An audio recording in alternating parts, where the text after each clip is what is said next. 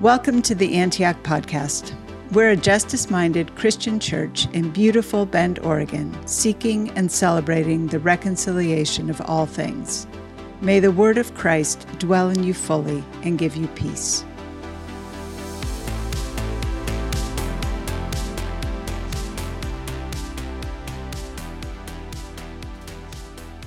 As we move from the gathering to listening, our scripture reading today is from the book of Colossians, chapter 1, verses 21 to 27.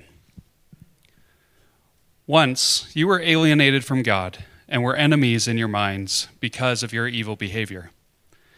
But now he has reconciled you by Christ's physical body through death to present you holy in his sight, without blemish and free from accusation, if you continue in your faith, established and firm, and do not move from the hope held out in the gospel.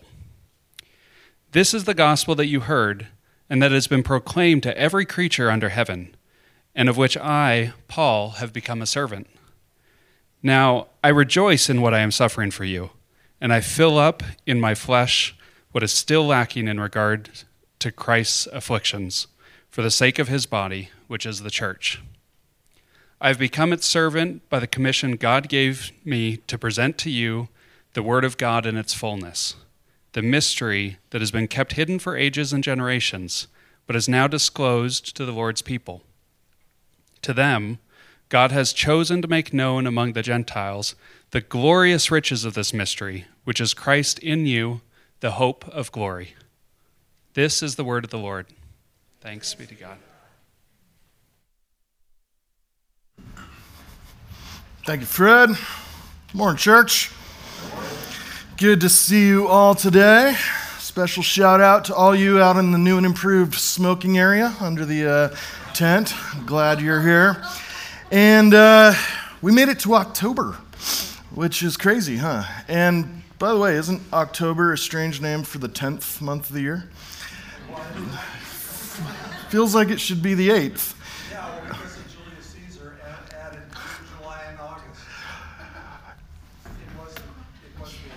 That clears that up, doesn't it?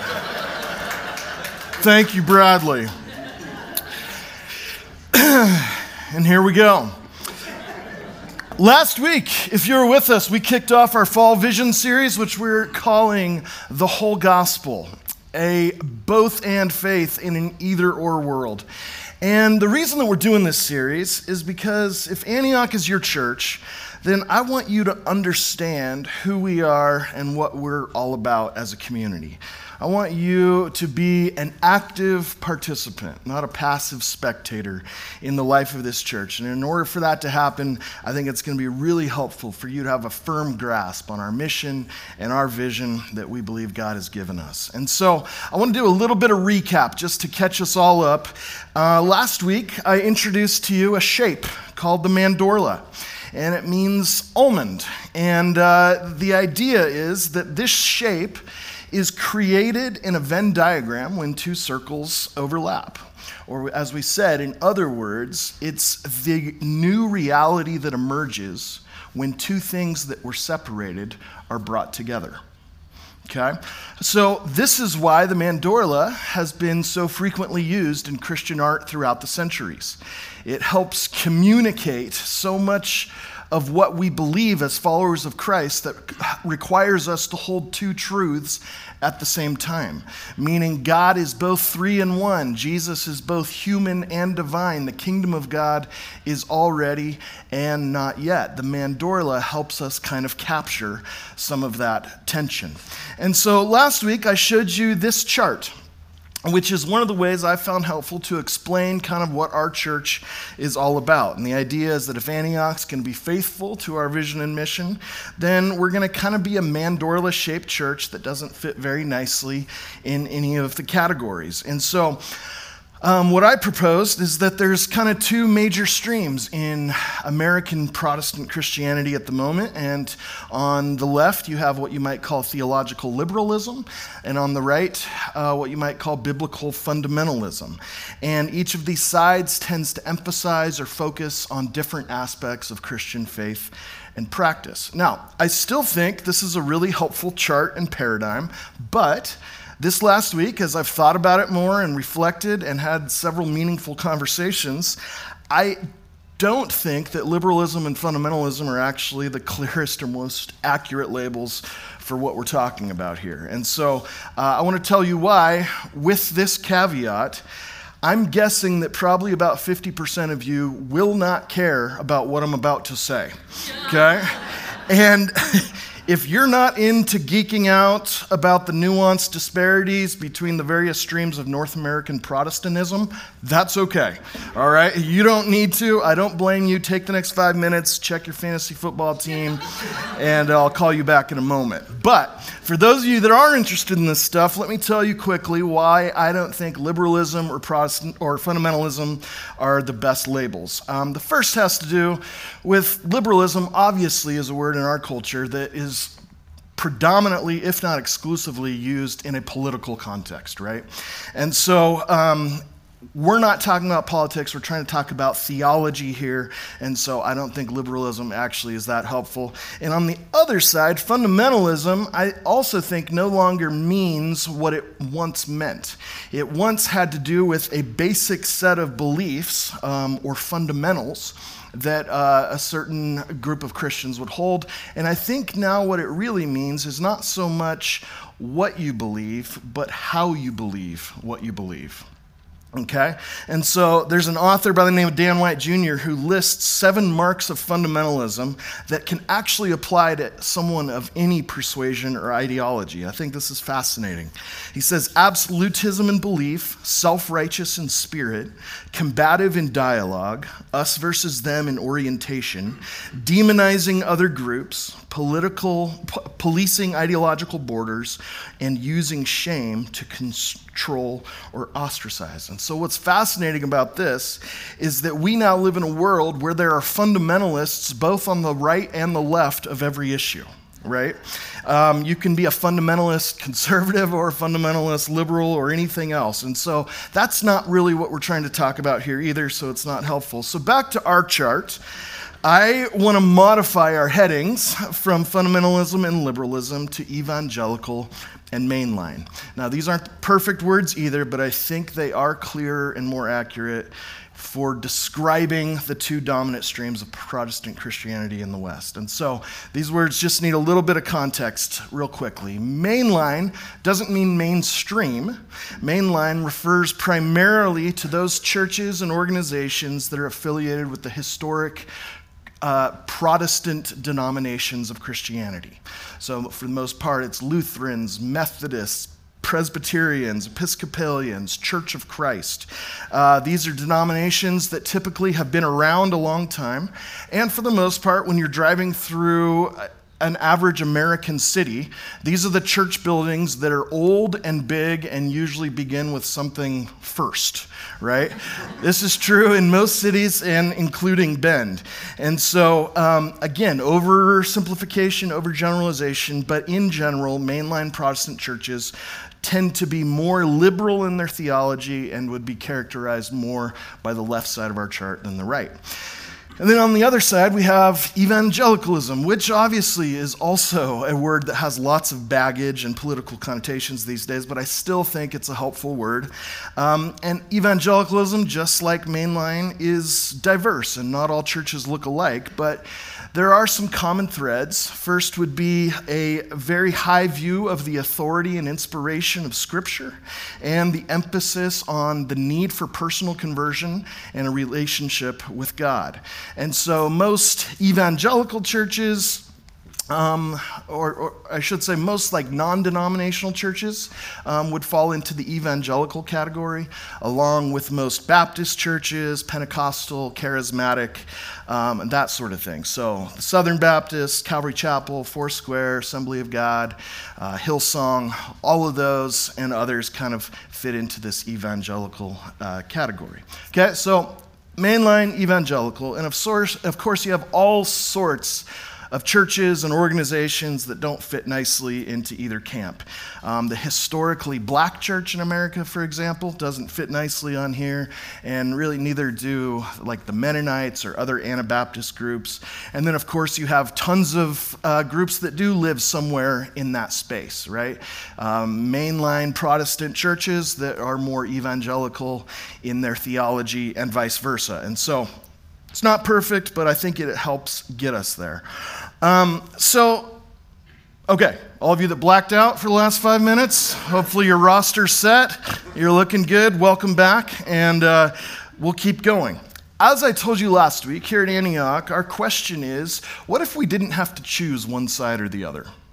What if we took a both-and approach to our faith rather than either-or? What if rather than just a mainline or an evangelical, a liberal or conservative gospel, one half of it, what if we were able to embrace and receive and practice and proclaim the whole gospel? What would that look like? That's what this series is about. Last thing by way of recap, a both-and approach is not about a mushy middle, right? It's a radical third way. The goal isn't centrism or neutrality on every single issue. There will be plenty of times when faithfulness to Jesus requires us to hold a strong, hard position. Not every issue has two sides, but taking a position is not the same thing as taking a side. Okay, so Jesus isn't neutral, but he is impartial, which is why for us, blue and orange don't make brown. Blue and orange make gold. Something altogether separate. Okay, so that's the recap. This morning we move into kind of our first specific in the series, and it is the question of what is the gospel? What is the gospel? The passage Fred read for us this morning from Colossians 1 picks right up where we left off last week. And if you remember, Colossians 1 really is kind of a foundational text for us as a community. It's where we get our vision statement, the reconciliation of all things.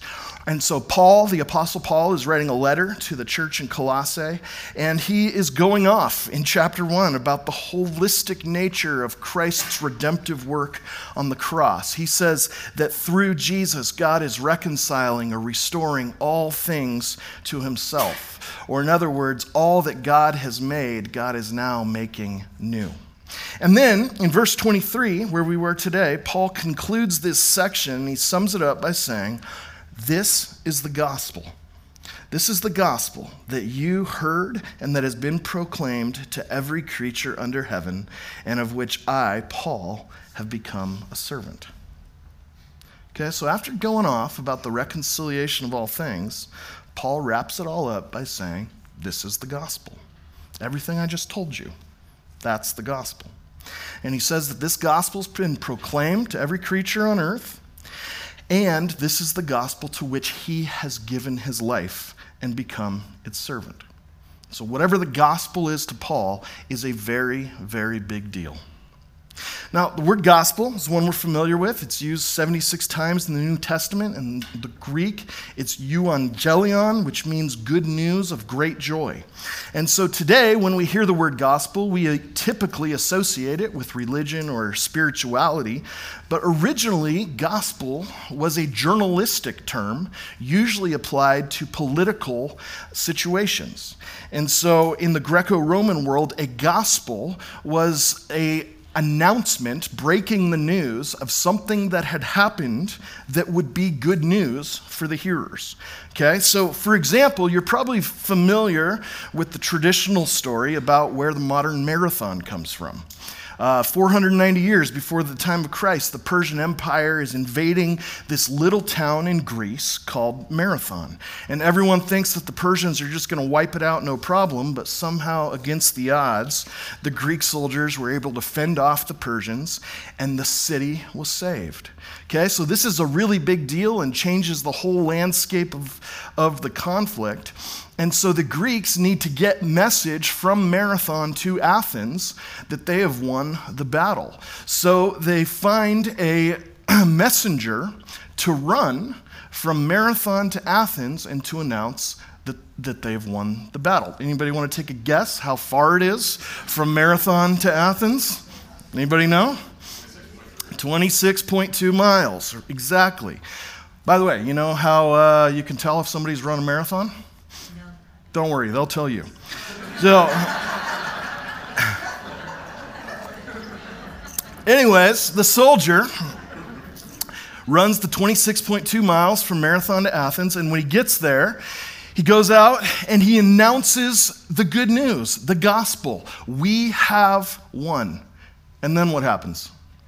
He dies. He drops dead. All right? The very first guy to run a marathon dies. And then later on, someone's like, you know what? We should make this a thing. Like, let's all get together. We'll put on our short shorts. We'll run 26 miles and see if we die. I don't know who thought that was a good idea. But the message that this runner carried was a gospel. And the name of that runner or herald was an evangelist, a bearer of good news that would bring great joy. And so gospel wasn't originally a religious word. It was a journalistic word about a political or historical announcement. Okay, so for over 2,000 years now, Christians have recognized that at the center of our faith is a gospel. The good news about something that has happened. We understand, all Christians, wherever you are, that at the center of Christian faith isn't good advice.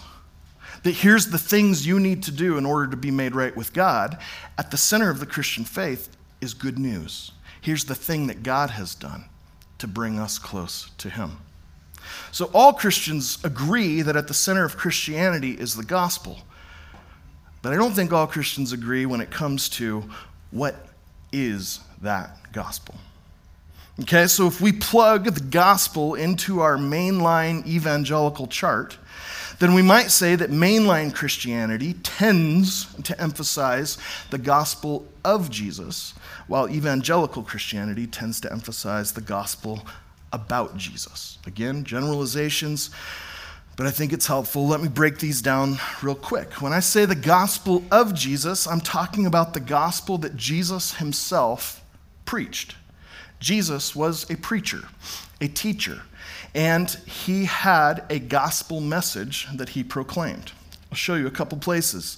In Mark's gospel, here's how Jesus launches his public ministry. After John was put in prison, Jesus went into Galilee proclaiming the good news of God, or the gospel of God, and it's this: the time has come, he said, the kingdom of God has come near. Repent and believe the good news, or the gospel. Okay, so Jesus declares a message that's to be good news of great joy, and that message is summarized that the kingdom of God has come near. This is the gospel of Jesus, the gospel according to Jesus. One more example in Luke's gospel. The very first time Jesus stands up to give a sermon, he simply reads from the book of Isaiah. He says, "The Spirit of the Lord is on me, because he has anointed me to proclaim good news, or the gospel, to the poor. He has sent me to proclaim freedom for the prisoners and recovery of sight for the blind, and to set the oppressed free, and to proclaim the year of the Lord's favor." And then Jesus sits down and says, "Today this scripture is fulfilled in your hearing." Okay, another example of the gospel according to Jesus that can be summarized, that the kingdom of God has come to earth, and that kingdom is going to be subversive. It's going to be disruptive. It's going to confront the status quo of who's in and who's out, who's weak, who's strong, who has the power, who's vulnerable. And so Jesus comes with this kingdom. He says it's going to be good news to the poor because it's going to overthrow empirical powers of violence and greed. He's going to liberate the poor, alleviate suffering, administer justice, and make peace on earth. That's the gospel of Jesus. And it tends to be how mainline Protestants think about the gospel of Christianity. Now, in evangelical Christianity, there's typically less of a focus on the gospel of Jesus and more of a focus on the gospel about Jesus, meaning the gospel that Paul and the other apostles preached about who Jesus was, how he lived, what he did and accomplished in his death and resurrection. And so this is really the view that the gospel contains the basic set of biblical truths that someone would need to believe in order to become a follower of Jesus. Now, there's lots of ways you could try to unpack kind of the gospel about Jesus. One of the most prominent ones in evangelicalism is called Romans Road, and some of you may be familiar with it. And it basically just uses the book of Romans and 5 specific verses that aren't just random verses, but kind of are to be understood as a story that builds on itself. And so let's walk through these 5 verses of the Roman Road real quick. Number 1, for all have sinned and fall short of the glory of God. Number 2, but God demonstrates his own love for us in this: while we were still sinners, Christ died for us. Number 3, for the wages of sin is death, but the gift of God is eternal life in Christ Jesus our Lord. Number 4, therefore there is now no condemnation for those who are in Christ Jesus. And number 5, if you declare with your mouth Jesus is Lord and believe in your heart that God raised him from the dead, you will be saved. Okay? This is a very common way of talking about the gospel within evangelicalism. And it's straight from the scripture, and it's good, and it's true, and it's beautiful. But a more mainline Christian would hear that and say, yeah, that's great, but that's not the gospel. That's maybe the plan for salvation. But don't you think that a follower of Jesus, when they talk about the gospel, should talk about the gospel that Jesus himself preached? Wouldn't that be a little bit more fitting? Like, Jesus didn't do Romans Road. He announced the inbreaking of the kingdom of God. So, on the left, you have the gospel of Jesus, and on the right, the gospel about Jesus. This isn't something I came up with, by the way. This is stuff that theologians and religious scholars have been observing for years. I think the first time I came across this specifically was about 20 years ago in a book called This Beautiful Mess by my friend and mentor, Rick McKinley. And so let me just read you a paragraph real quick that sums up this whole problem. Sometimes it seems as though we find 2 gospels in the New Testament: the gospel of Jesus and the gospel about Jesus. The gospel of Jesus is usually taken to mean his announcement of the kingdom and the life he embodied in his loving actions towards the world. The gospel about Jesus refers to his atoning work on the cross and his resurrection, through which we can receive the forgiveness of sin through our faith and repentance. The 2 gospels even correlate to a schism in the church, with more liberal churches living the gospel of Jesus and doing the good deeds of the kingdom, while more conservative churches preach the gospel about Jesus, focusing on the personal salvation he offers to those who put their faith in him. Okay, so that lays it out pretty clearly. So you might say, according to Rick, I could sum up the divide like this: that there's one version of the gospel that's all about the kingdom of God, and then there's another version of the gospel that's all about salvation. Okay? And like I said, lots of people, lots of pastors, theologians, biblical scholars have observed this stuff over the years. So if we took the thinking of someone like Timothy Keller, for example, and we applied it to this equation, then you might say that on the left we have justice people, and on the right, we have justification people. Or one more example, if we took the thinking of Mark Sayers, the Australian pastor and thinker, then we might apply his work to this, and it would look like this: that the left wants the kingdom, but not the king, and the right wants the king, but not the kingdom. Very interesting. So here's the problem. Within Protestant Christianity, we have these 2 gospels, and each of them on their own is incomplete. What we want and what we're after is the whole gospel. We don't want to choose one side or the other. We want the whole thing. And that's what we find in Colossians 1. As we saw last week, verses 15 through 20 have this very zoomed out, big picture view of how Jesus is saving the world. And Paul says that in Christ, God is reconciling all things to himself. And then in verse 21, Paul zooms in and he focuses on how this message of reconciliation plays out in the lives of individual people. In verse 21, he says, "Once you were alienated from God, and you were enemies in your minds because of your evil behavior. But now he has reconciled you by Christ's physical body through death to present you holy in his sight, without blemish and free from accusation." Here's what I love about what Paul does here. Paul starts by talking about the reconciliation of all things. This huge, limitless, cosmic vision of the gospel, that all God has made, he is now making new. And then Paul zooms in and speaks specifically within the reconciliation of all things, how God is reconciling humanity to himself. Or in other words, if God is making all things new, we are part of all things. He is restoring all things to himself, and that includes you, and that includes me. This is a much bigger gospel. This is not the kingdom of God versus salvation. This is not justice versus justification. This is both and. Jesus is saving the world, and he wants to save you. That's the kind of gospel I can get excited about. That's the kind of church we believe God has called us to be. Not either or, but both and, the whole thing. Good news for the poor, good news for the oppressed, good news for the broken, and salvation for the lost, including you and including me. How does that work? We'll close with this. Paul says that once we were alienated from God and we lived as his enemies. Now, that's a little bit offensive, if we're honest, right?